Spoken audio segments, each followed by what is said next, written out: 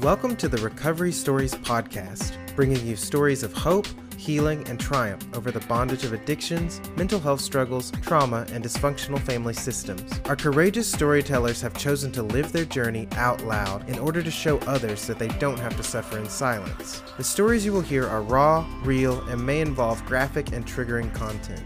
This podcast is brought to you by Promises Behavioral Health's Rooted alumni community. If you or a loved one are struggling, have questions, or are ready to take the next step, call our admission center at 888-648-4098. Or visit us online at www.promisesbehavioralhealth.com. Our team is ready and waiting to answer the call for help. Hello, everyone, and welcome to this episode of Rooted Recovery Stories. My name is Patrick Custer. I'm your host. We're so glad that each and every one of you have joined us, whether you're listening or watching live or on replay. We're glad that you're here. We are just wrapping up the end of November, Men's Health Awareness Month, and I can't think of a better way to celebrate by talking to somebody who has a really tremendous platform speaking to men's health issues, specifically mental health and eating disorders, Michael Marjama. Did I say your last name right? Yeah, close. You just say it really fast. It's Marjama, unless you're from the South and you can just say Marjama. That one works too, I guess, when I go do events down there. I prefer the South. I guess we do get a little pass sometimes when we screw people's names. Yeah, it works a little bit. It's good. Yeah, I've had the worst ones. It kind of looks like marijuana, so I get that every once in a while. So I try to keep it light, events and stuff like that. I mean, there's bigger fish to fry than whether or not my last name's pronounced correctly or not. So. Well, it's absolutely great to have you on here. I know I'm really looking forward to hearing your story. I've heard parts of it before, and I'm looking forward to hear the whole thing. So let's just dive right in. Where are you from, and what were your earliest aspirations? What did your young life look like in the family that you were born into? Sure. So born and raised in kind of the Sacramento area, kind of Northern California, a place called Granite Bay in the suburbs, in between Sacramento and Tahoe, and grew up, good childhood, nothing, I guess the average family, parents and brother and sister. And, grew up, my dad was in construction. My mom was a nurse practitioner, and, they just kind of worked their weeks, and my dad, working all the time. And kind of came from a long line of really strong men. We think of, very, idealistic in terms of what I guess the ideal man would look like.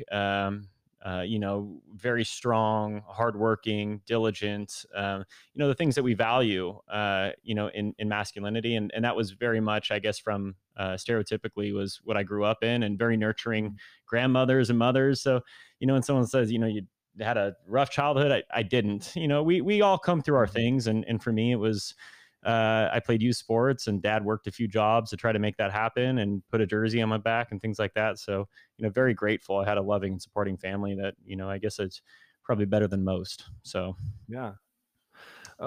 So I think it's interesting, it's easy for people when we hear stories of adversity, and somebody struggled and had things, real strong, obvious challenges as a young person, to look at those and say, well, duh, of course they, ended up having struggles and problems later in life.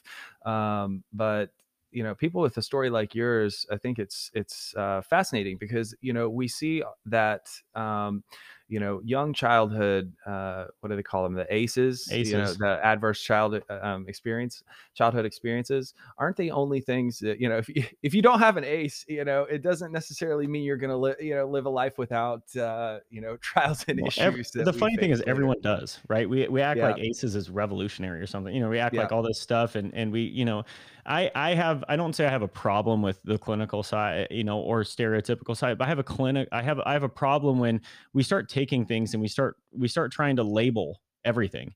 And it's like, well, what's a trauma? And someone's like, well, is being sexually assaulted a trauma? Yeah, of course it is. Is it, and I'm not negating those things. I'm not saying that they're any less or more than anything else. But I mean, in my story, I got dumped by a chick because she felt bad for me. And I had her friend come up to me and say that. Well, yeah, is that a traumatic thing? Yeah, sure it is. Because now you just got completely denied. Like, I'm not comparing it to being raped, but like in the same sense, like, yeah, if you're sexually assaulted, that's legitimately trauma. If you're in domestic violence, yes, like no one would argue those are traumas. But how are we going to argue that you're not affected if you're expecting your mom or dad to say I love you and they don't? Yeah. How does that not affect I'm not even caring about child, anybody. I think that's where we need to take the point of, whether it's eating disorders, whether it's anything within mental health, anything in health in general, it's not, they're the symptom. They are not the cause. It is the symptom of something. And a lot of times, are we emotionally intelligent enough? Are we willing? When do we hit that point that we're sick and tired of being sick and tired? That we hit that point that goes, why am I doing this? Why do I keep revolving? Why do I keep going on this merry-go-round? Why am I coming back? And what is the root cause of that? And when we start looking at things that way, I think it's a little bit more interesting. And so what going through, I guess we start thinking about it, we start jumping into recovery. Isn't that what you're kind of doing? Is you're almost going back and saying, I'm interested in doing why I do what I do. Is it the stupid horoscope that told me I should do this? Like we all look at things, and I think that's where it gets interesting. Absolutely. So when did things get interesting for you? Well, you see, forward. this is what self-reflection is all about, right? Am I a huge journal? I mean, I think this is, we probably, talk a little about story, but eating disorders and mental health, and we start, diving in a little bit more. Like, I remember going into treatment, and it was just like, if you don't eat anything, you're going to lose your menstrual cycle, and, in your room with the girls, and I'm like the only guy in there, and I'm sitting there going like, not really worried about it. Like it's a different vibe for me. So before we get there, I've got, that spikes a really good question for me. I've heard this said many times that, eating disorders are a female issue. What do you say to that? Are problems a female issue? Are problems a male issue? Oh, okay. I know that, but what I'm saying, at the end of the day, you say, do you deal with problems? Yeah, eating disorders. I can go to anybody, right? We can go to any clinician. Are eating disorders are they the symptom, or is that the root? Why? They're all going to say it's the symptom. It's the symptom of something. So if it's not the problem, and we know that the problems or I wouldn't say problems, the triggers to eating disorders, if we really get down to the root causes, they are not gender specific. Right. Just like any issue, almost any issue, any illness, anything that's happening, it's not really gender specific. Now, menstrual cycle, men, not going to deal with it. However, that's just one part of, the whole outcome of symptom physically. So it's mental health. We all have brains. It's not just like, we all struggle with something. And that's where the destigmatization, the bringing this back down to, okay, how do we talk about this with all the fluff? And that's where, when I travel around and spoke all the time more, I got tired of the fluff. I got tired of the raw fluff. And I wanted to get down to root cause, and to be honest with you, I struggled again. You start falling back into relapse stuff, as I'm sure you being in it know. It doesn't just go to one gender specific. It doesn't go to one thing. I want us to be with eating disorders, with mental health, to be allow people to see where they're at in their self-reflection journey, and when they find that, you're there to allow the support system to kick in. If that makes sense. So is it gender specific? No. But if we really want to go down rabbit holes, girls tend to reach puberty faster than boys. Tend to. So within the scope is when bodies are changing earlier, there tends to be identity within junior high, elementary school, high schools as our bodies start changing. How do we fit into our own body? Because our body starts changing, and then other people's bodies are changing and mine not changing. So it tends to be that we see eating disorders predominantly portrayed in younger women naturally because they're happening sooner. So the prevalence to have them diagnosed is sooner because that's where the big microscope is. But if we were to take that and literally take it way back out, we would actually see that it affects more people than obviously the stereotypical population, right? So people on the outside don't see that. So I guess to answer your question, is it stereotypically true? Sure, but it's not even close to being correct. Right. That's a great way of putting it. When it comes to, because you hit on such a hot button issue there, the destigmatization, and you've got the root causes versus the actually what's the manifestation, and the manifestation is what's causing has the potential to cause such physical harm. If we're really talking about it, I believe it's eating disorders are the number one cause of fatality of psychiatric, like the number one psychiatric disorders that cause the highest number of deaths each year. And so in looking at the ability, so I'm a recovering addict alcoholic, and for me, it's for somebody like me, I don't know if it becomes more obvious quicker, that I'm struggling, because things start to get affected all around me and whatnot. My decision making, all that stuff, and it affects your brain in a different way. But for men, the shame, and I wonder if you'd speak on for a second, like when it comes to seeking help or admitting that there's a problem with eating disorders, do you see more of a shame issue with admitting as a man that you have an eating disorder and that you need help, than what is socially acceptable for women? Yeah. But largely because you have to flip the narrative, right? So if I were to tell the story of a man that let's start with eating disorder being the symptom, right? We're saying that I'm using food rather than alcohol, substance, right? Like, so if we were to flip the script entirely and we were to take out, this is what I mean by the fluff. If we take out all the fluff and go, okay, why is someone doing blow? Why is someone smoking cigarettes when they're 16 years old? Are they doing it because they want to? Sure, there's many different reasons. Some of the reasons are because people feel like it curbs their appetite. Now, they may not be controlling their food, but they may be doing it. They may be using other things. Why do men use steroids? Are they doing it because some want to lift more weight and they want to be, quote unquote, stronger for maybe a profession or something that they do?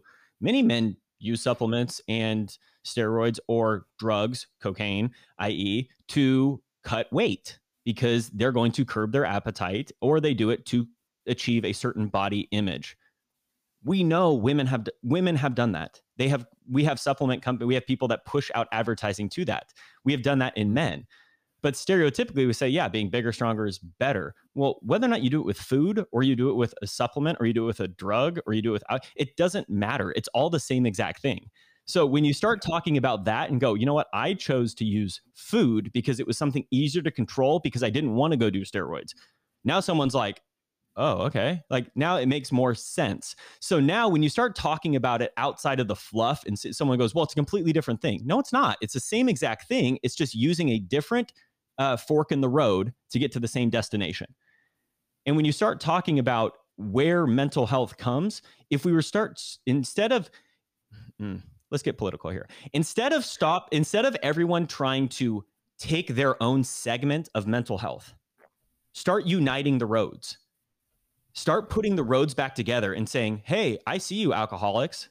Hey, I see you. Maybe that's not political. I don't know. But like eating disorder, suicide, all these, start taking all these roads and start bringing them closer together and being more collaborative in fashion, because we all don't have to have our own knit. Like we all don't have to sell something. We all need to get together and uniting people to get better. And when we start looking that people are taking multiple avenues to get to the same place, which maybe is not a healthy place, how can we start looking at those roads aren't that dissimilar? Actually, they're very similar.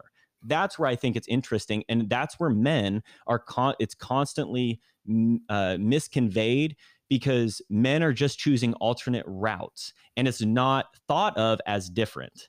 That's what I think that's what the routes the men are taking are stereotypically masculine things.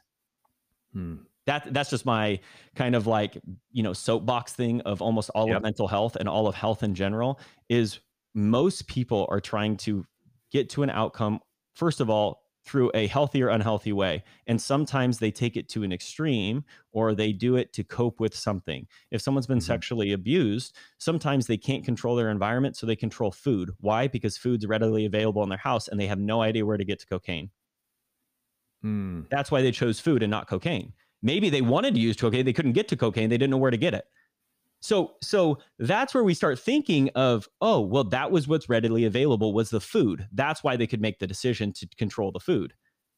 When you start thinking about it that way, it gets rabbit hole, but it's interesting. I mean, it is in my brain right now because I'm thinking about so many men specifically, you know, when I got sober and, you know, some of the fondest memories. This February, I celebrate 11 years of sobriety. And I remember back then, thank you. I remember back during that time, that year after I went to treatment, I stuck around where I got sober. I lived in a halfway house. I did all the things you're supposed to do. I lived the simple life of recovery, and you know, had brotherhood and everything. But you know, I remember watching so many men in our community go down this rabbit hole, if you will, of now I'm sober, you know, my substances have been taken away, and now it's like every single supplement you can get your hands on, the gym every day, maybe twice a day, doing, you know, all the things, and, you know, filling this void, right? And because it's the next thing that can ease the underlying issue. So from the treatment perspective, right, clinically, if we look at this clinically, we have to look at problem number one before we can even address problem number two. So if I'm life or death on food, they say no exercise, right? Or I can't exercise because my caloric intake's down, my body, you know, I'm at a high flight risk. We need to solve this before we get to this, before we get to the next step. So clinically, it's not the wrong step, but where we're lacking is after we get, like you mentioned, right? We address the surface level of getting healthy enough where we're not dependent on substance. Then when you get there and you've started that journey in recovery and you're trying to just navigate it, and then you're like, I need to you don't intend to fill the void, but you kind of almost naturally start feeling there's something in there, but you don't know why, and you don't even know what's happening. And then you start seeing other things happen. So where the void is in transition. There is, I hope, kind of some of the things that I mull my brain over is how can people better be assisted in those steps? Sometimes that's with brotherhood, but then when one guy starts going down a road, like how can you have more in checks and balances in place? So it's not an easy problem to solve. No. But I think you hit the nail on the head. Is it gets very complicated, and that's where my whole thing now is pushing people to say you need to be self-reflective and you need to be emotionally intelligent enough to be able to sit in your feelings and start identifying yourself when that's happening. Because if you can't identify it yourself, we start running into some issues. So yeah, have your circle of people around you that can identify it, but you have to keep doing the work. It's not something that just stops. Oof. I could not have said it better myself. So talking about the work and identifying those core underlying issues, those are always what start us off first. So when you were a kid, how did those pop up? And when? You know, this relates to people, and this is why they enjoy talking to me about it, because I don't BS them with you know, I wanted to be, you know, I wanted to have a 6-pack and I wanted to get it done. And yeah, okay. Well, start diving deeper, right? Think of like what was your favorite, let's think elementary school, right? What was your favorite, like time in elementary school? What part of the day? Oh gosh. Well, I don't count like a normal kid. I was homeschooled. So you did? I mean, okay, never mind. Let's think, yeah. So for me, yeah, this is going to be different. Like recess was for me. Sure. Right. Stereotypically, recess, kids are playing, you know, dodgeball and all this other stuff. But elementary school, you know, it was like tag, right? Like you'd go play tag, right? And I remember you would sit in class, and I remember like sitting around going like, oh, like that cute girl, is she going to play tag today? Who's going to play tag today, right? And you get the organization of kids, and then all of a sudden it was just like, oh, well, we're going to play tag, and I'm, of course, I naturally want to tag the cutest girl, of course, just going to happen. And in turn, she's going to tag me. Right. And it's going to be like one of those moments where you're sitting in class. I'm kind of dreamer in my own mind. And she's going to reach out and go to tag me. And I'm going to be falling backwards, like Matrix style, like sun breaks through the clouds and like, you know, spotlight right on the moment. She's going to like fall face to face, you know, like, yeah, it never happened. You know, like chicks would like run away from me, not because it was tagged, because it was like, hey, there's the cuter boy over there. And so I never got the attention that other guys got, or maybe I did. I just didn't think I did. And so in that moment, I felt dejected. I felt like I was not good enough, right? Now you fast forward and all these people are getting girlfriends and I'm not. Well, why? And then as you start rolling down the snowball, I remember getting to junior high school, a girl dated me for a lunch period because she felt bad for me. And I laugh about it now. And I'm like, yeah, you were stupid. But now, but I remember those moments vividly. I remember the exact shirt I was wearing. I remember saving up all my money back in the day. There was K-Swiss, these white K-Swiss shoes and this Abercrombie like shirt, but it was like long and red with like blue stripe, like outlined in white, and had a white collar. Like I remember that, like to this day, I'll never forget. And I remember thinking like, oh my gosh, I just wanted to be liked. I remember going to like a junior high party and, you'd play like someone play like spin the bottle on the trampoline and like everyone was praying it didn't land on me type of situation, like that type of thing. And it was like the dejection, right? So all those things were happening. And so when I was feeling like I wasn't good enough for people, my body wasn't changing. Other guys were getting facial hair. They were like actually hitting puberty. And I remember going to me and being like, why am I not changing? I can do something about this. And so in junior high school, I got cut from a basketball team because I was dribbling with my head down, which apparently is not a thing you can do. You have to actually look where you're going. So I got cut, and my buddy was like, hey, you should get into wrestling. Like, you work your ass off. Like, why don't you try wrestling? I think you'd be really good. And when I started learning about how I could control my body and control weight and control, and I could manage how my pounds went up and down. I could manage my exertion. I could see results on a scale or on from a measurement perspective. I then started learn, okay, if I do this, I can control this, and that will help me get a girlfriend. It'll help me get a six pack, right? You remember like Abercrombie back in the day, all the dudes had their shirt off on the bag and the girls would carry around like fantasize about it. And I'm like, motherfucker, Yes. Were you one of the Abercrombie guys? No.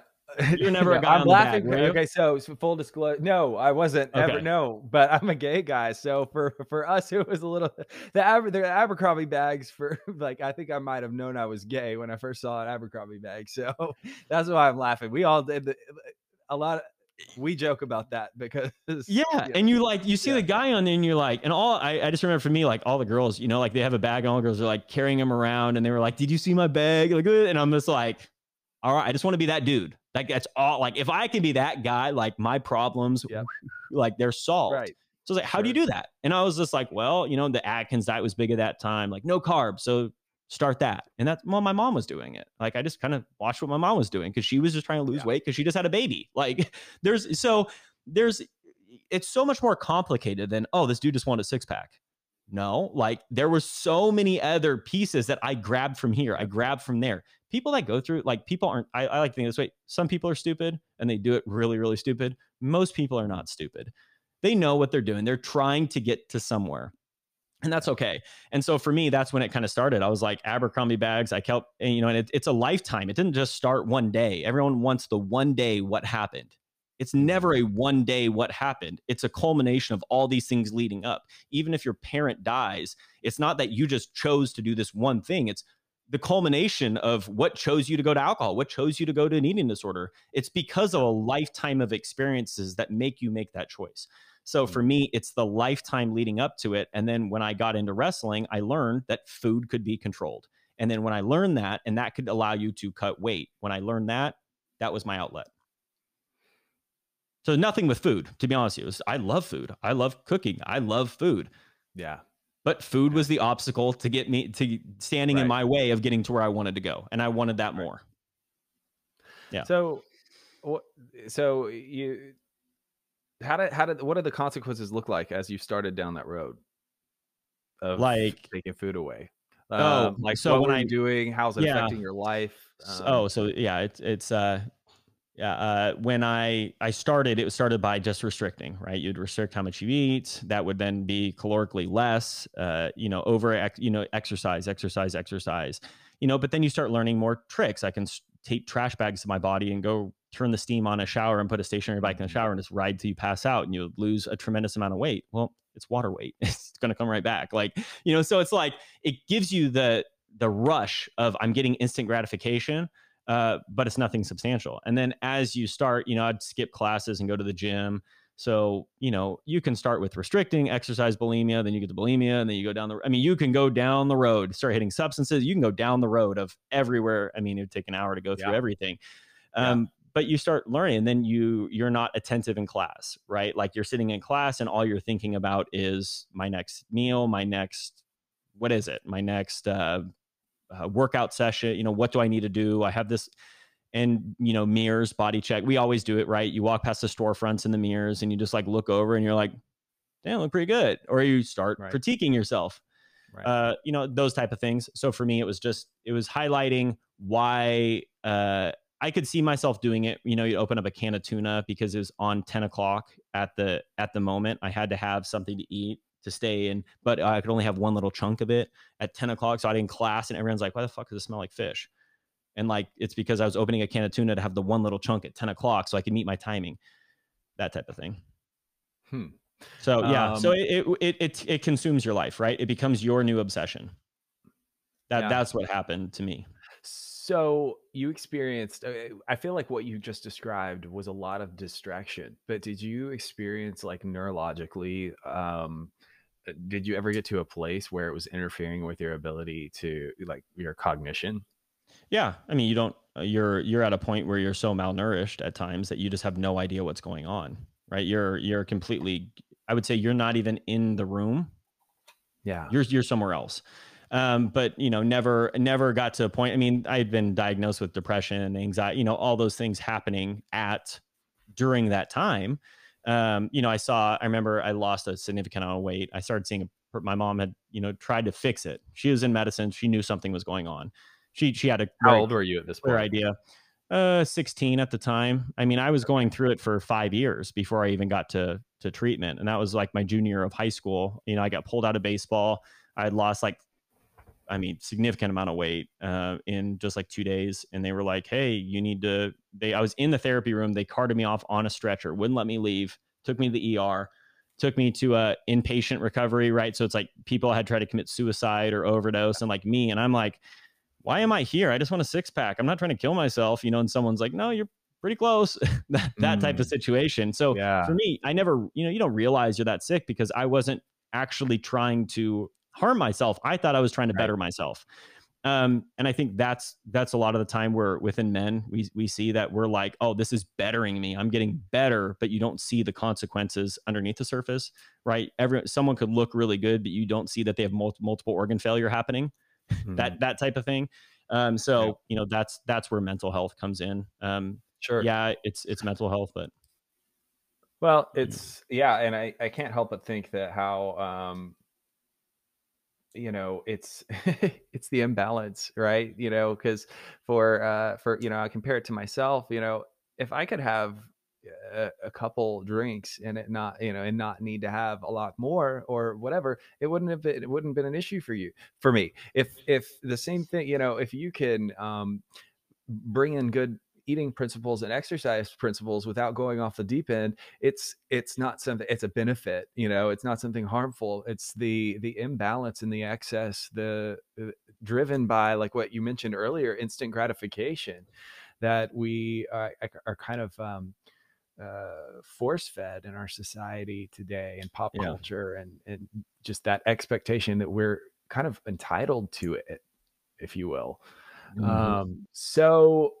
So you go into treatment and clearly you're not, it doesn't sound like there's a lot of surrender happening or, you know, insight. So what didn't think I was wrong, right? And then they send you to treatment. And they're like, wait, I gotta go meet here. Or like, you know, so you go into treatment, outpatient treatment then. And, you know, so you're going through and you're going to your meetings and having to eat food in front of people and all this other stuff. I'm like, wait, you just want me to eat this? Yeah. Well, and then I got to leave and go back. So then I was like, all right, great. I'll eat this and then I'll go work out after, you know, like, and you had to supposedly log your stuff. It's like, I'm not dumb. Like, I know how I can cheat the system. So, you know, like that's the problem. Until you get to a point where and this is where treatment and principle within mental health, within all health, is all individual, in my opinion. You can take a broad brush stroke and paint something, but each little, you know, hair on the brush is going to leave a different streak. And where I want to have a different view is I didn't relate to treatment because I was the only guy in treatment.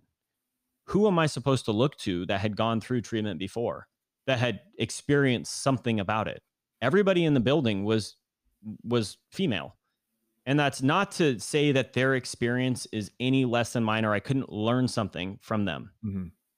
But it did not relate to my level, right? So if I'm interested at that time in chicks and I have chicks in the room with me, I don't want them to know something's wrong. Like, sorry, Right.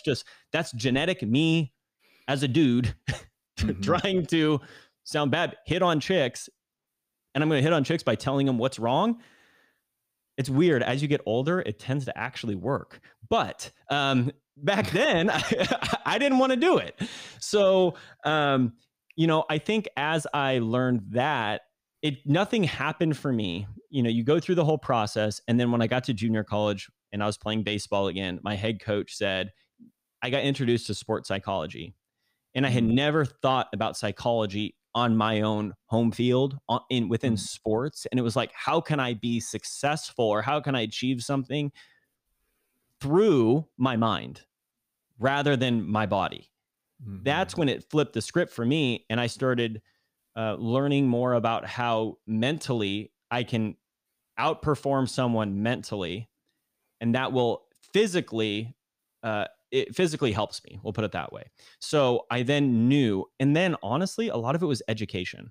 So as I was still going through the cycle, the revolving door, you start learning what carbohydrates are used for in the body. What is protein used for in the body? What is this used for in the body? And as you start learning more, you start realizing that each individual thing actually in its proper use is quite enjoyable, and performance really it helps you perform at a higher level. And so for me, I started attracting I started looking for knowledge, and I started looking for, instead of saying this is my way of doing it, this is what I know, I'm stubborn, going to do it, I was hungry for knowledge. And how could I then use what I was learning through sports psychology, and then being able to kind of highlight like, oh, I'm learning performance tricks with my mind. How can I learn performance tricks with my body? And then I started learning, how do I need to fuel my body to become an elite athlete? That's when the shift started happening. I found my why within recovery. Because people talk about, awesome. You're in recovery to recover. And I'm like, no, I'm not. I'm in recovery I want to achieve this outcome. But when you took, this is what you want to do. And they're like, and then traditional recovery will say, if that's what you want to do, you got to eat. That's like a scare tactic to me. That doesn't do anything for me. If someone were to like, okay, how can we use this to help you achieve that? It becomes your why. If you try to do it just to say, I'm going to do like, if you don't eat, I'm not going to let you play baseball. That's a scare tactic. Right. But if you say, so you're basically talking about using positive reinforcement versus negative reinforcement. Yes. And finding within that, instead of catering ourselves and I get it within clinical, right? Like we can't, when someone gets to a certain point, we have to take things away because they can't have that outlet, maybe. But if you're to say, hey, I'm trying to achieve this, how can I use this for there? Or where is the gap there? And when you start diving into their individual situation, you start finding how you can use, alcohol and substance is going to be completely different. You can't use alcohol and substance to enhance performance. Now, can I take the same feeling in that? Many people, like I'll say for me, when I got to the big leagues, I was drinking a ton. Why? Because it numbed the pain. Where was my now healthy numbing? Where can I find healthy numbing of a bad game and performance now? If we talked about me drinking alcohol was to try to do something, for anything else in performance, it wasn't going to do it. But you could relate it to my performance. When I talked to my sports psych person about it, was, hey, how can I relate it outside of, how can I feel this feeling, numbing feeling, which is self-reflection, trying to find that. And then how can I feel that within a healthy way? And now it was our job to go back and forth and find that. How can I battle my deal with my anxiety when it gets to this point without going to something that's going to calm me? How can I then find that? What is that effect? And then in each situation, if it's in the middle of the game, I can't just sit down in the middle of the game and just start like close my eyes and start going through my five senses. Doesn't work. What were some of the things that you would say helped you the most that were, healthy coping skills through those years? I didn't get them. I'm still working on them. I mean, you'll know. I mean, you try everything. You try anything and everything at some point. Yeah. Like meditating, don't do it. You know, and that's why, you know, you need to meditate. I'm like, meditate. No, like I'm like, nope, not gonna happen. I can't sit in a room still and do it. No, not gonna happen. You know, yoga, I was like, there were cute chicks in there, but like it didn't do anything for me mentally. I just enjoyed the workout and there were cute chicks. You know, I think that's part of like what it is like I'm very driven and a little bit crazy. And I'm okay with that. I'm like, I finally get to the point where I'm like, I kept trying to fight that. And I think you said the word balance. I almost kind of like a hot button topic sometimes. I almost don't believe in balance, because I think if you're doing the thing that inspires you and does you and you're fulfilled by it, you don't need other things. Now, when you're taking things to extremes, 100% you need balance. But like if you're in a healthy space and you're doing what you want to do and you're trying to achieve something great, no one ever achieves something great without having a little crazy in them. Yeah. Yeah. And I think like that's what inspires me now, is kind of taking a step back from what I was going out and doing all the time and saying, how can I help people? And I think the way I went to help people was my coping, was taking a step back. I thought my coping was going out and speaking with people. This is really helping me. It actually hurt me more because I wasn't in a position to talk about it, because I was talking about things I wasn't inspired about. Hey, you should meditate. You should do this. Here's the PR statement that we want to go around. We want to highlight these exact topics. And when you start going through it and you're like, I don't practice that though. That's not my experience. It sounds good, but it's not who I am. And when I finally took a step back, I realized that most of the things that I was talking about, I didn't truly believe in, because it wasn't my experience. It was at some point, but it didn't work for me. So sure, does meditation work for some people? Sure. It's not my thing. What's my thing? Going for a walk. I love going for walks. And someone's like, well, it's why? Well, I'm still being like physically active, but I like to think. My mind goes really, really fast. If you couldn't tell, I talk fast, things just move fast for me. But what I do is it slows me down enough to think. And sometimes when I start walking too fast, I drag my feet. And it's a reminder for me to slow down. I got that from Nelson Cruz, who's one of the best hitters in all of baseball, who, when he walks the home plate, drags his feet. Well, why do I do that? Because I learned it from the sports sci guy in him. Well, why do I have my walks now? Because it slows me down. So it's little things like that. It's not like something revolutionary. Like I sit down, I do my morning routine is this, and I do this. I don't have one of those. I just feel. If I'm speeding up really fast, I need to slow down. I'll go for a walk, or we can't fly by something you just said. If you need to do something, if you need to feel something, and I think that you hit the nail on the head, is that with all of these things that we're talking about, in so many ways, we're the unhealthy parts of it that are happening are direct result of us not wanting to feel discomfort. And and so, I mean, whether it's, doing something to force ourselves to feel something different, or doing something to force ourselves to feel nothing, that's what I'm talking about. When I talk about the imbalance, it's like we go on this extreme end, the extreme ends one way or another. Well, we have to highlight that, right? Because that's the way our society works. Boring and normal does not sell. Okay, I'm not even gonna get into politics. Look at politics right now. Yeah. Look into division right now. Creating division sells. Yep. Inciting division sells. Picking, and not just politically. You can go anything. You create division and you don't create unity. You create sales, because you create solutions to a problem that you have then created. So if you want to look at business, create division and you will succeed in sales. Yep. Because you're artificially creating problems. And our society and country have done that. Now you mix that with instant gratification and you have a sales funnel that is faster than anything. You create a problem and you make sure that people want this solution right away. And when you do that, what you're doing is you are spiking sales of something. This world is built on money, power, and sex. And if you truly don't believe that that's the case, go look at any sort of thing in the world. Yeah. And so when you actually look at it and you say, okay, what am I doing? But just like you said, when there is something of discomfort, we try to fix it like that because we have so many things that are instant gratification that we have everything at our fingertips now. So now we're trying to create the solution that's now. And just like you said, sometimes we have to slow down. I heard one of the best answers ever was my grandfather. And he always say, if you need an answer from me right now, it's no. And if you give me time to think about it, it's a maybe. And that one has stuck out with me forever because it's like, you're not going to push me into making a decision right now. Let me think about it. Let me weigh my option. Let me think about what's at, and then I will make my decision. That is, I think, how we need to handle if we could start doing that more as people, we would be healthier, in my opinion. Absolutely. Yeah. So impulsivity is one of the things that gets us is our Achilles heel. I mean, really for anybody. So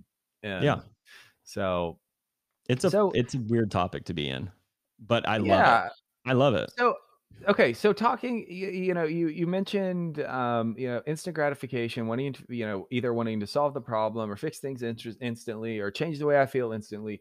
The solution to dysfunction and our unhealthy coping skills, it's not instant gratification either. So you go to treatment, you do these things, you do sports psychology, we're talking about how you're still trying, like many of us are, on a path of recovery, finding things that help us to cope in a healthy way. But, so leading into your professional sports career, later on in high school and college, and can you describe what that looked like? And when did you know that you were going to go pro? And no idea. This is what's funny about, I was thinking about this. I've never said, it's funny. I love talking with you about this because I didn't know I was going to go pro, right? And I just thought about this, made this connection. I had no idea I was going to go pro. In high school, I was just trying to play, and I got recruited by nobody. I went to junior college, and I got redshirted my first year because I wasn't good enough to play. Then I somehow just work my ass off, and then I get to the next level, and I go to Long Beach, and no idea who anybody knows me or anything, and I just play my ass off and keep working my ass off, and pretty sure I'm in the next. And then I'm, okay, I got drafted. Well, now I'm almost cut. I'm 26A, but okay, I'll just work my ass off and just keep working and working and working. It's almost like a game of attrition. Can you outlast? And I think the same thing goes is I had no idea, right? I just did. And then I wind up in the big leagues one day. Now, granted, there's a ton of crap and stuff along the way. Take forever to talk about every little thing. But at the end of the day, recovery is the same thing. It's a game of attrition. Can you outlast yourself from the day before? I was literally just trying to make it so I could play next year. And then you get to that point and you're like, well, made it this far. Let's see if I can play the next year. And then you go to the next one. You're like, can I get to the next level? Then you're like, can I get to the next level? I think that's one thing that I just relate to kind of almost in recovery is you almost are you're just playing to get to the next day. And sometimes you're like, at first you're playing to get the next day, then you're playing to get the next week, then you're playing to get the next month, and then you're playing to get the next year. And then pretty soon the snowball starts rolling for you in the right direction. And I think that's what my recovery looked like, especially from baseballs. I had no idea. I was a nobody, and I just worked my ass off and somehow made it. But I think largely it's because I didn't give up. I didn't just say okay, fine, this is what it is. I was 26 in A-ball. I'm still 4 levels away from the big leagues. And I got basically was told I was going to be the bullpen catcher one day. And you're off the roster, you're going to be a bullpen catcher. And I was just so my career's done. And I was fine. If my career's done, I'm going to have fun and I'm just going to work my ass off and I'm just going to enjoy it. Well, we got a guy that got moved up, guy that broke his hand punching a water cooler. And they were like, hey, have you played first base before? I was like, yeah, that's my best position. Never played it before in my life. And I went off to lead the league in slugging percentage, led the league in home runs. Next year, I'm back catching. was like an all-star that year, tore my quad in the middle of the season. And then in AAA, I ended up, they told me like, you're going to start on the bench, or you're going to be off the roster. You're going to be a bullpen catcher again. And I was like, I was just an all-star. And again, I got this point where I was like, fine, I'm just going to enjoy it. I'm finally in AAA. And then we had a guy get claimed off waivers. And then I started catching. I hit homers in like 3 straight games off of like the top 3 prospects in all of baseball. And then I got noticed. And then they were like, do you want to, keep catching, or do you want to go to a different? I was like, I'll keep catching. And then I started for the International League in the All-Star game for AAA. So like I had all these things happening, and there's weird stories happening, but like they're not, it's outlast. It's outlast. I think recovery is kind of the same way. Is you're just outlasting your impulses. You're outlasting yourself. And because it's not going to go away.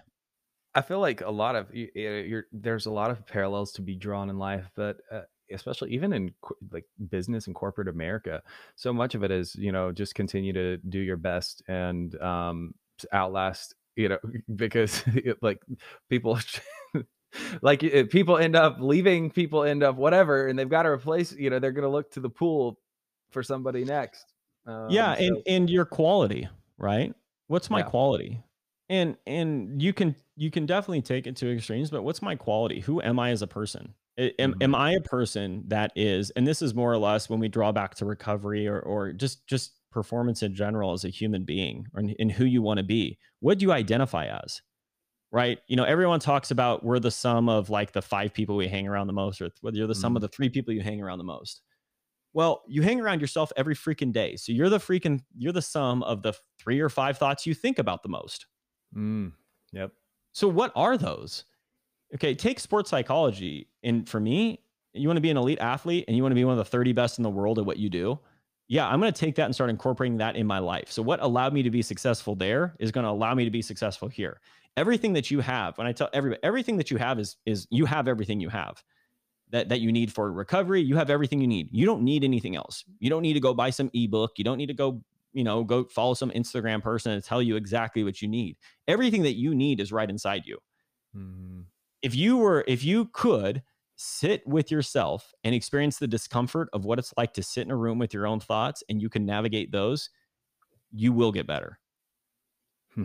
But not a lot of people are willing to do that because they're afraid of what they find, and they don't want to give in to what they find. They don't want to surrender to their what they've done, or the way they've thought about themselves, or they've thought about others.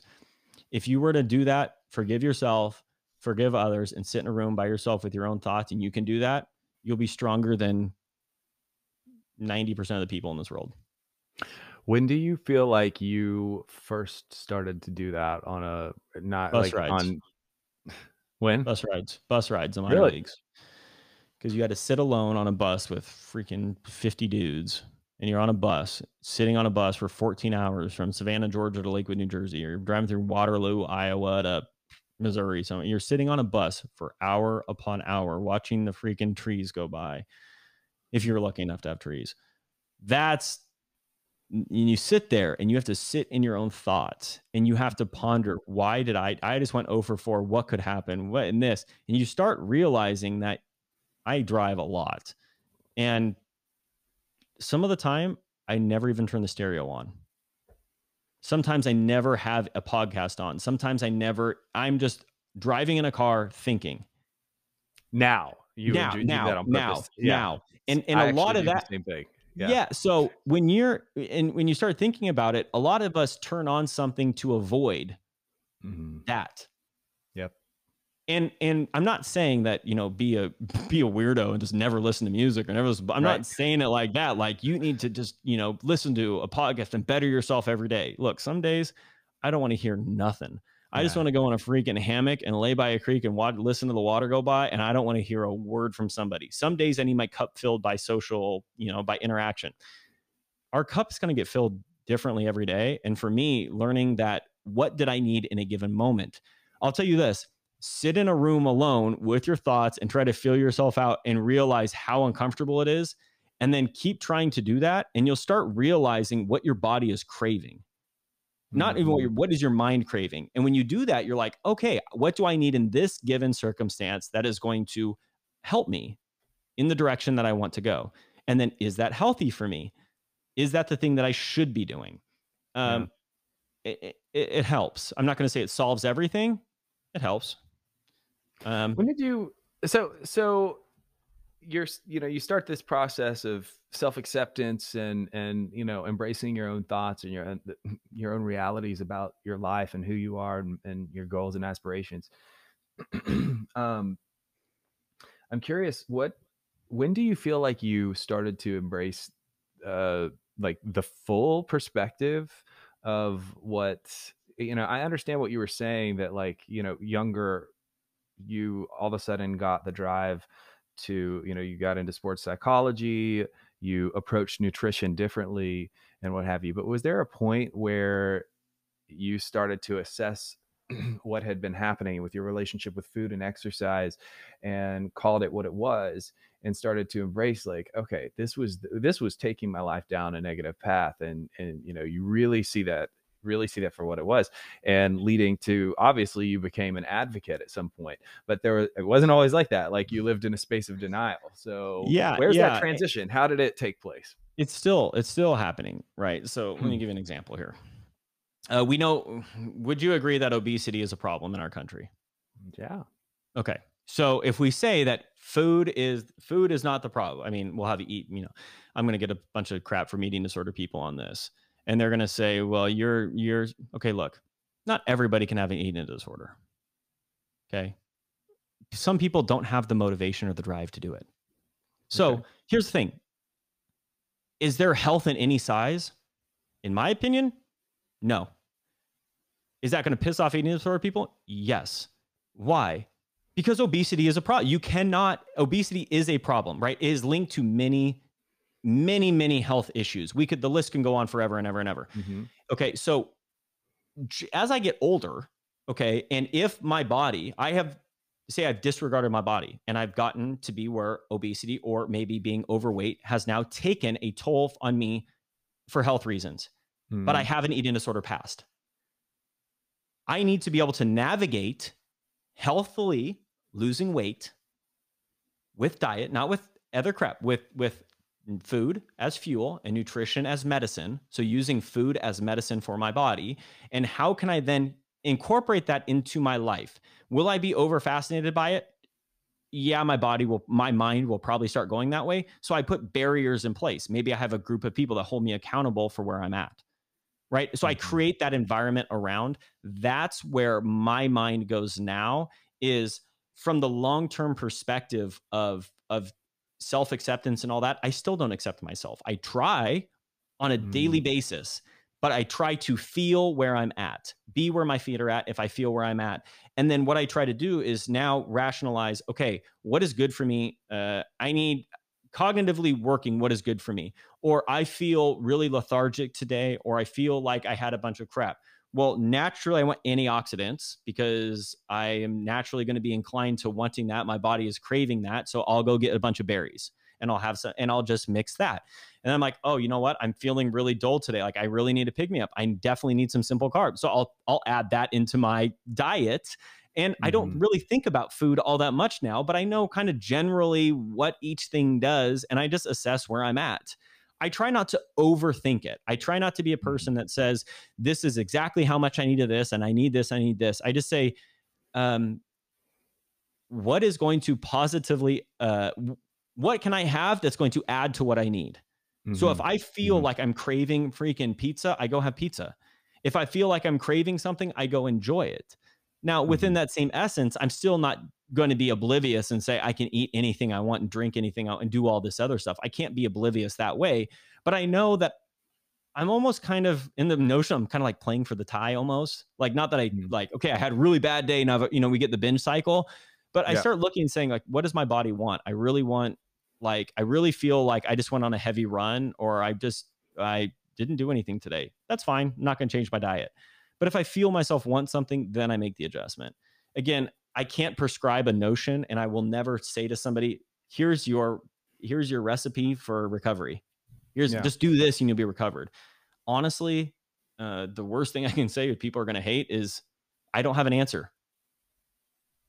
I don't have an answer for anybody. I just know that for me, I'm still trying to navigate it. I'm still trying to find fun ways to incite my mind. So you made it to Major League Baseball, something that was many people, have a dream of, say, wow, you finally made it. What did it feel like when you were there? And did you feel like you had made it? No, not really. I felt like for me, getting back to the big leagues was not, or, getting to the big leagues, yeah, it's a childhood dream because your parents are, excited. You're like mom and dad and grandparents, and we're like crying that you're there. Like that's a cool thing. But, for me, it was a culmination of a lifetime of hard work. So when you get there, it's pretty cool to see that to realize you're one of like the 30 best in the world at what you do. Like it's pretty cool to have that, that dream to come to fruition. But the work doesn't stop. I think we realize that is like, there is no destination. You're done, like there's just there. And then that's part of the next chapter of the journey, to say. Yeah. So, I heard you talk about in another time of telling your story, that the destination addiction. We go, like, we get to where we think we finally want to be and arrive at, and we realize that we're only looking for whatever the next thing is because we don't feel like we've gotten there. So when that happened, when that happened for you and you're at this place, what was your thought process? Well, I remember being in San Francisco and we're about to play the Giants, and being from Northern California, everybody's at home, and it's opening day for the Giants in 2018. And I remember being there and my parents being like, hey, after the game, let's go out to dinner, and I've got like, physical therapists in my room doing work. I've got my iPad, phone, computer, going through scattering reports and all this other stuff. And I was like, no, can't do it. I didn't enjoy where I was. I wasn't enjoying where my feet were at because I was so worried about staying there. So worried about the next game. Well, I'd say it this way. I was probably more mentally unhealthy in the big leagues than I was on my, grueling grind through the minor leagues. Well, why? Because I was just trying to stay there. I was trying to, we learn this when you finally achieve the body you want. It's probably more stressful trying to keep the body you want than it was trying to get to the body you want. And that's where, we realize that just getting somewhere doesn't mean that you've made it. It just means that you've created a new context for, it's your new normal. Yeah. Right. If I get $1 million, I'll be happy. If I make $100,000 a year, I'll be happy. Well, why is it $100,000? Well, because it's a round number and it's 6 figures. Right.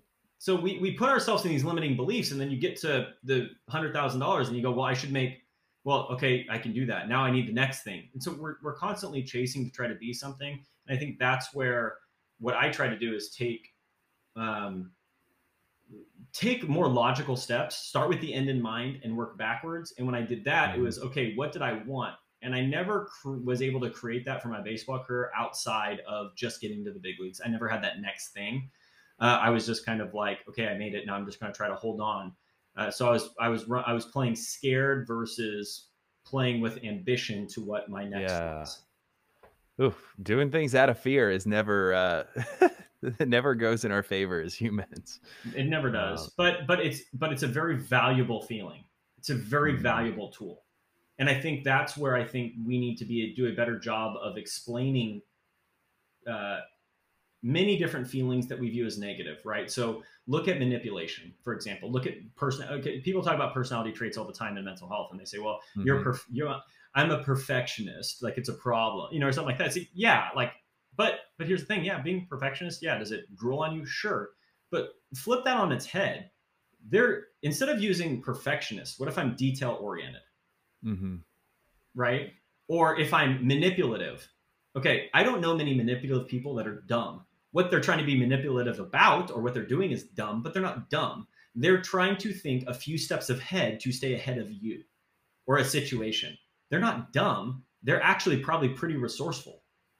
I think it's an interesting term when we hear people talk about, somebody is manipulative, because in reality, those of us who live in society and work with each other, work alongside, live in fellowship and commune with each other, technically we're all manipulating each other's behavior constantly. It's part of living in you know, and so It's a society and it's a culture and it's a living organism, right? Just like we are the culture, our framework of knowledge is constantly changing. You know, not using like the Matrix as an example, but what I think for more people is, I'm not saying overthink. I'm not trying to portray this idea of I need to sit in my emotions all the time, but be reflective of them. Do I need to sit here and worry about what I'm eating every single day? No. At one point in my life, I was. Do I need to sit here and think about what am I thinking about every single second of every single day? No, that's freaking exhausting, right? And we hate being in relationships, at least for me, for myself, is when someone starts like the psychobabble BS and they start trying to tell me like, oh, that's why you're feeling this way. You're trying, like,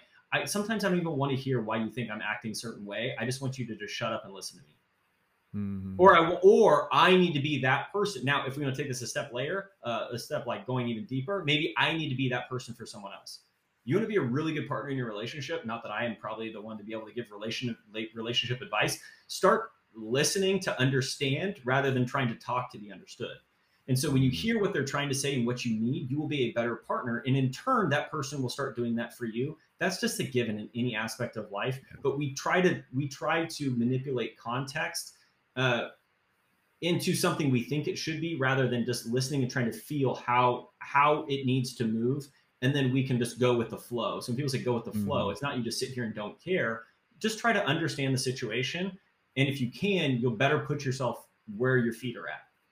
Well, and it's so applicable what you're saying. You know, I hear you saying that both in relation to other humans, but in relation to ourselves. Like, right? It's the art of finding fine tuning our listening skill to hear, you know, what our own needs, feelings, fears, problems are, discomforts, and also those around us. And you know, so we do that.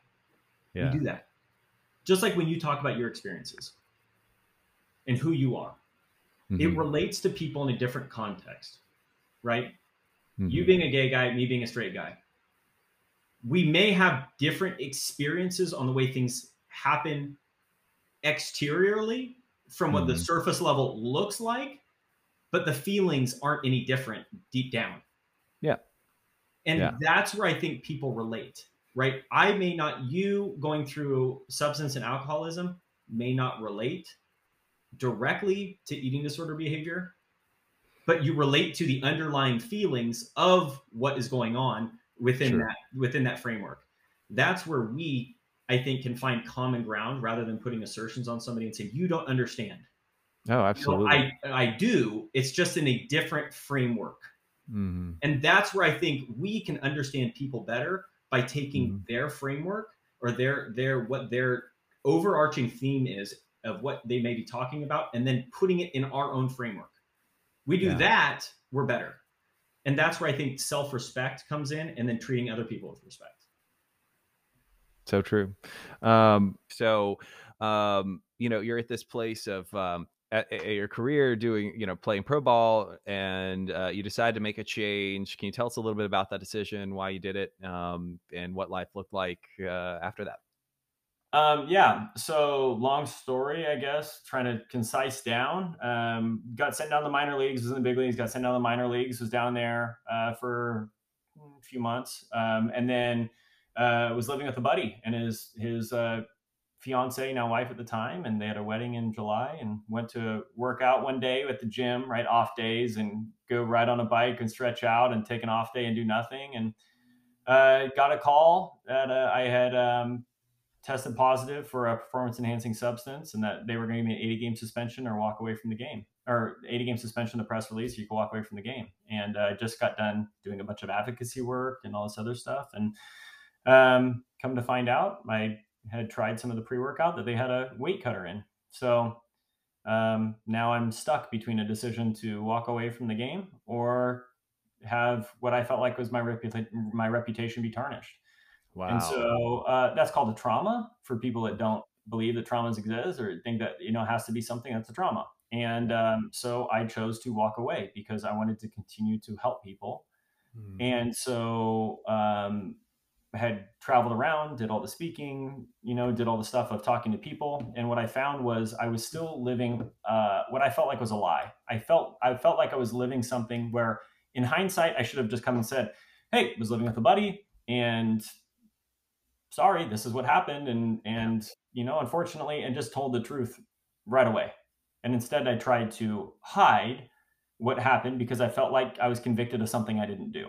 And I think that that's when we start coming around to the notion that should I have just been honest with the way I was feeling and what I was doing? Yeah, I should have, but I tried to protect.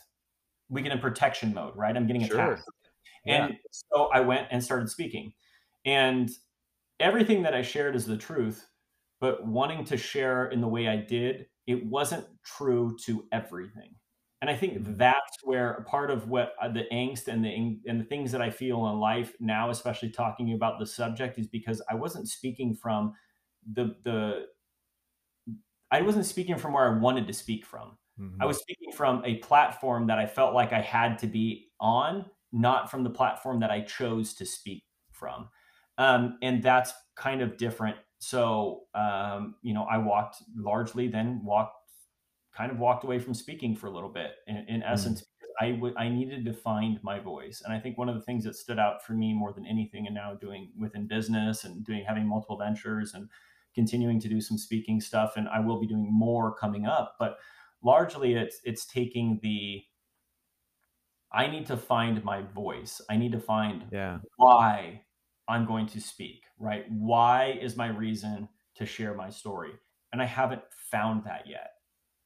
Before, it was thrust upon me because I was not to say the only guy talking about it. I was a predominant figure talking about it. Not that it was like I'm really anything special. It just was, I was the person talking about it. Yeah. But it wasn't from when I wanted to talk about it or how I wanted to talk about it. And that's what I think is different is I think right now, I didn't want to be one of those people that was just out there throwing my voice at things and calling it what it is and being a raw person when it wasn't. I didn't have my why. Yeah.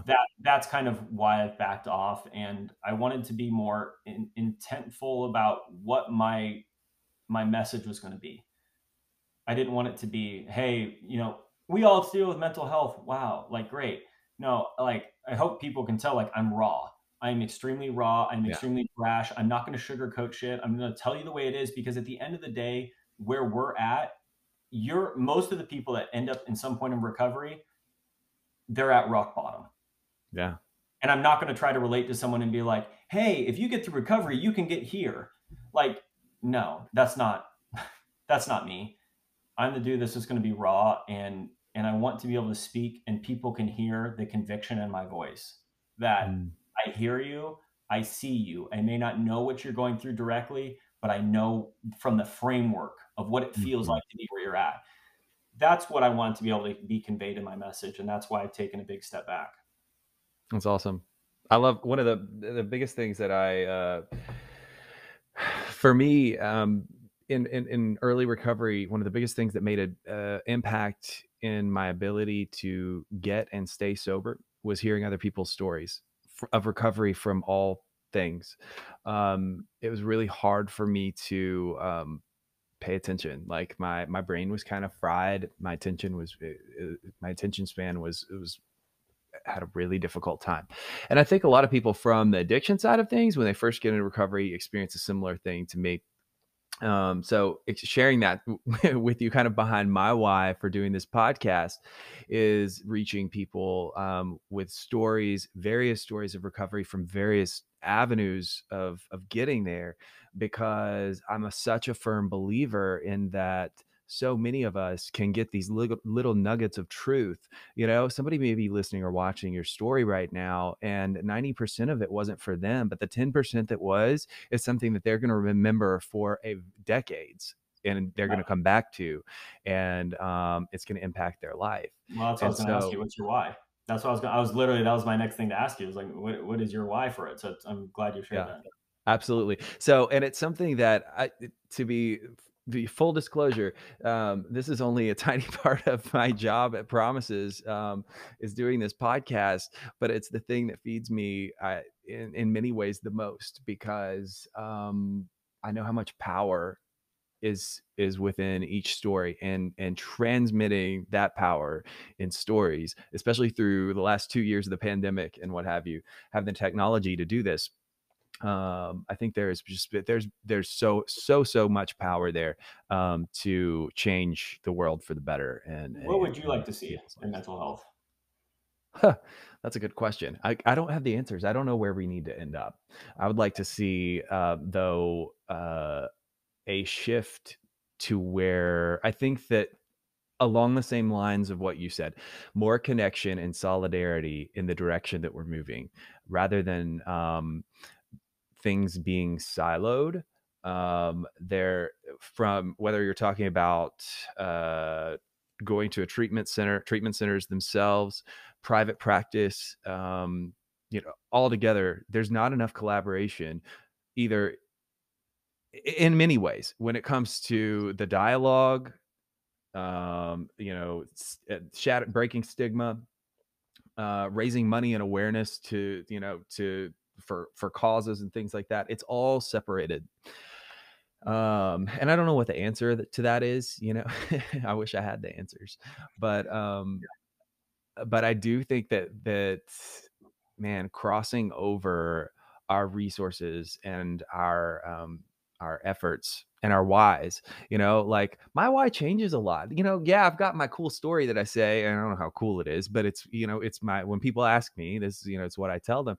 And, but little parts to my why change regularly. And it's because I have conversations with people like you that get me fired up about a certain thing. And it's like, for a minute, I'm like, there are certain things that get going with me as far as like ideas and initiatives. And I go back to our marketing team and I'm like, hey, what are we doing with this?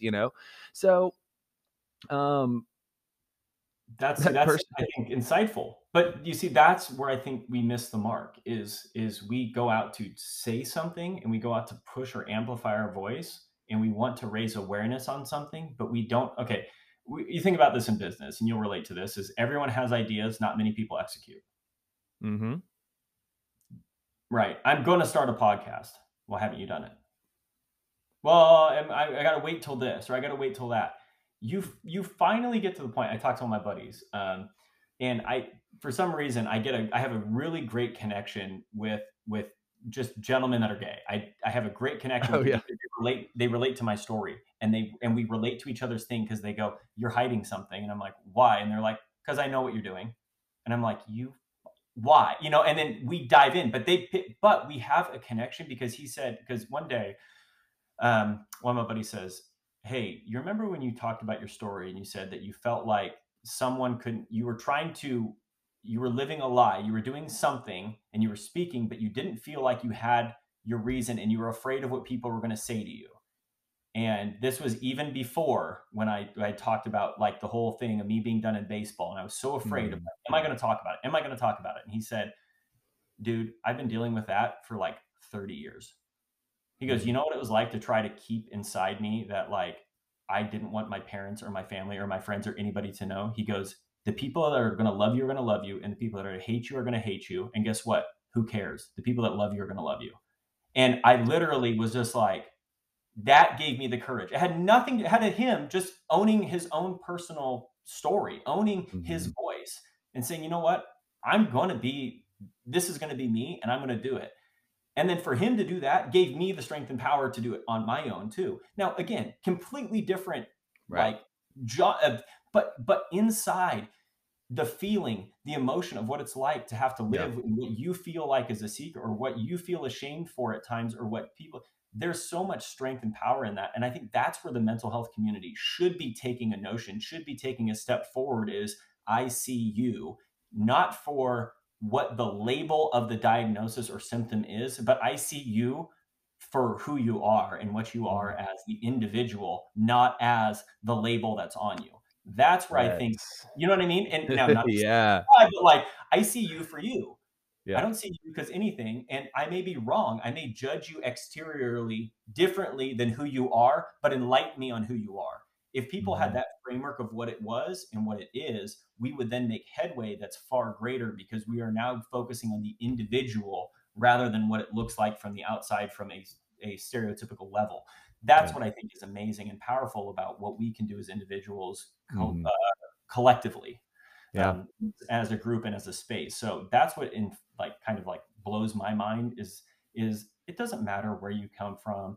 Again, I didn't come from I don't have a rags to riches story. I'm not freaking rich. I didn't come from I'm just a normal person that dealt with crap, and I did something cool in my life. So it somewhat gives me a platform to be able to speak from, I guess. But if I never made it to the big leagues, guess what? We would probably never be having this conversation. And I was there for like 20 days. It's not like I'm like some magical creature that just did something. But I have somewhat of a voice. I get to speak from it now, I guess. So I'm going to try to just say it. But I also don't want to be the sugarcoat person that just is the stereotypical motivational person that tells you that you can get through recovery. No, this is raw. It's hard. And having conversations like this, I hope elaborate and just say that people from different places in the world, doesn't matter sex, gender, ethnicity, sexual orientation, it doesn't matter any of those. It's the fact that we can all get together, maybe not agree on everything, but we're able to have a conversation about it. And we're able to say, you know what, I hear what you're saying. I can see you for you. I think that's invaluable. So true. So true. I couldn't agree more. All right. So last question for you. What do you want to leave with anybody who's been listening today and they say, I'm really relating to a big piece of his story and I'm still struggling? Just acknowledging you're struggling is number one. And we don't give ourselves enough credit for that. Right. So my big thing is, I say self-reflection and all that. I'm not saying you have to have the answer. Right. What I want people to know is you don't need the answers. Just knowing there's a problem is 95% of the issue. Right. That's if you know that there's a problem and you can look yourself and say, you know what? Yeah, you're right. There is I do. And maybe it isn't a problem. Maybe it's just the start of something. You're like, you know what, man, I'm struggling with this. There are the resources. They're getting the resources to help you is not hard. That's literally the easiest thing in the world. It's getting somebody to acknowledge that, hey, maybe I do need some help, or maybe that I do need to take this step in this right direction. You don't have to go ask for help right away. Yeah. You can go and just be like, hey, you know what? Maybe I'm just going to go for a walk and just think about some things that have happened in my life. Think about look up epigenetics. And if people never heard about epigenetics, I don't know crap about it, but I do know that they did studies based on the fact that, when a woman is born, they're born with the reproductive eggs they're going to have for life. And then so that means when you're in your mother's womb, or when your grandmother was pregnant with your mom, you were theoretically in your mother's body when she had birth to you. So the choices that your grandmother made could effectively affect you as either generational down the line, right? Okay. So if that's the essence, recovery is not about you. Recovery is about bigger than you. And even if you don't want to have kids, or if you don't think about it that way, think of the traces upon where you are and the choices that you make. So the stressors that are in your life can affect. They looked at soldiers from the Civil War, any famine, Irish potato famine. UCLA did a study on it. And what they found was people that had the most amount of time in those stressful conditions, their offspring had had a lower life expectancy than the ones that spent zero time or less time in those stressful situations. So if you're in one of those situations, let's just start by acknowledging it and lowering that stress level and lowering that level of anxiety in the place you're in. Be accepting of it. And then let's start by taking one step at a time. Right? If you struggle getting out of bed in the morning, don't get all the way out of bed. Just get your feet on the ground for the day and then hop back in. And then let's do 2 feet the next day. And let's start the snowball rolling. That's what I hope my story provides. I'm not going to give people answers. I don't have all the answers, but I hope I can be the spark that says, hey, let's get the snowball rolling down the hill. That's where I think the biggest thing is. And I think just acknowledging where you're at, that's the biggest step. Couldn't agree more. Michael, thank you so much. Marjama. Did I say it right? Okay. Both times you said it right. Awesome. Thank you so much for your time today, man. We jumped a few hurdles. We got it done. I'm really grateful for you taking the time to schedule this in, make it happen. We really appreciate it. I appreciate it. Thanks. Hey, this is what it's like. This is recovery, right? Things happen. Right. We get it back on track. We get it, and it's good. So resiliency. Yes. All right. Thanks to you. Thanks to everybody watching, listening. And with that, we are out.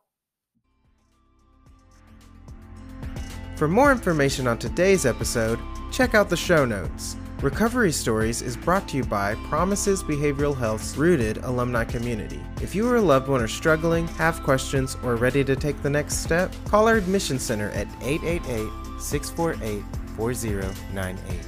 Or visit us online at www.promisesbehavioralhealth.com. Our team is ready and waiting to answer the call for help. Whether you're watching on YouTube, Facebook, Instagram, or listening on Spotify or Apple Podcasts, please share with your friends. Follow, subscribe, and leave us a review. We are grateful for you and hope that you have been encouraged by today's episode. As always, remember you are only one decision away from a completely different life, and it is never too late to start loving yourself.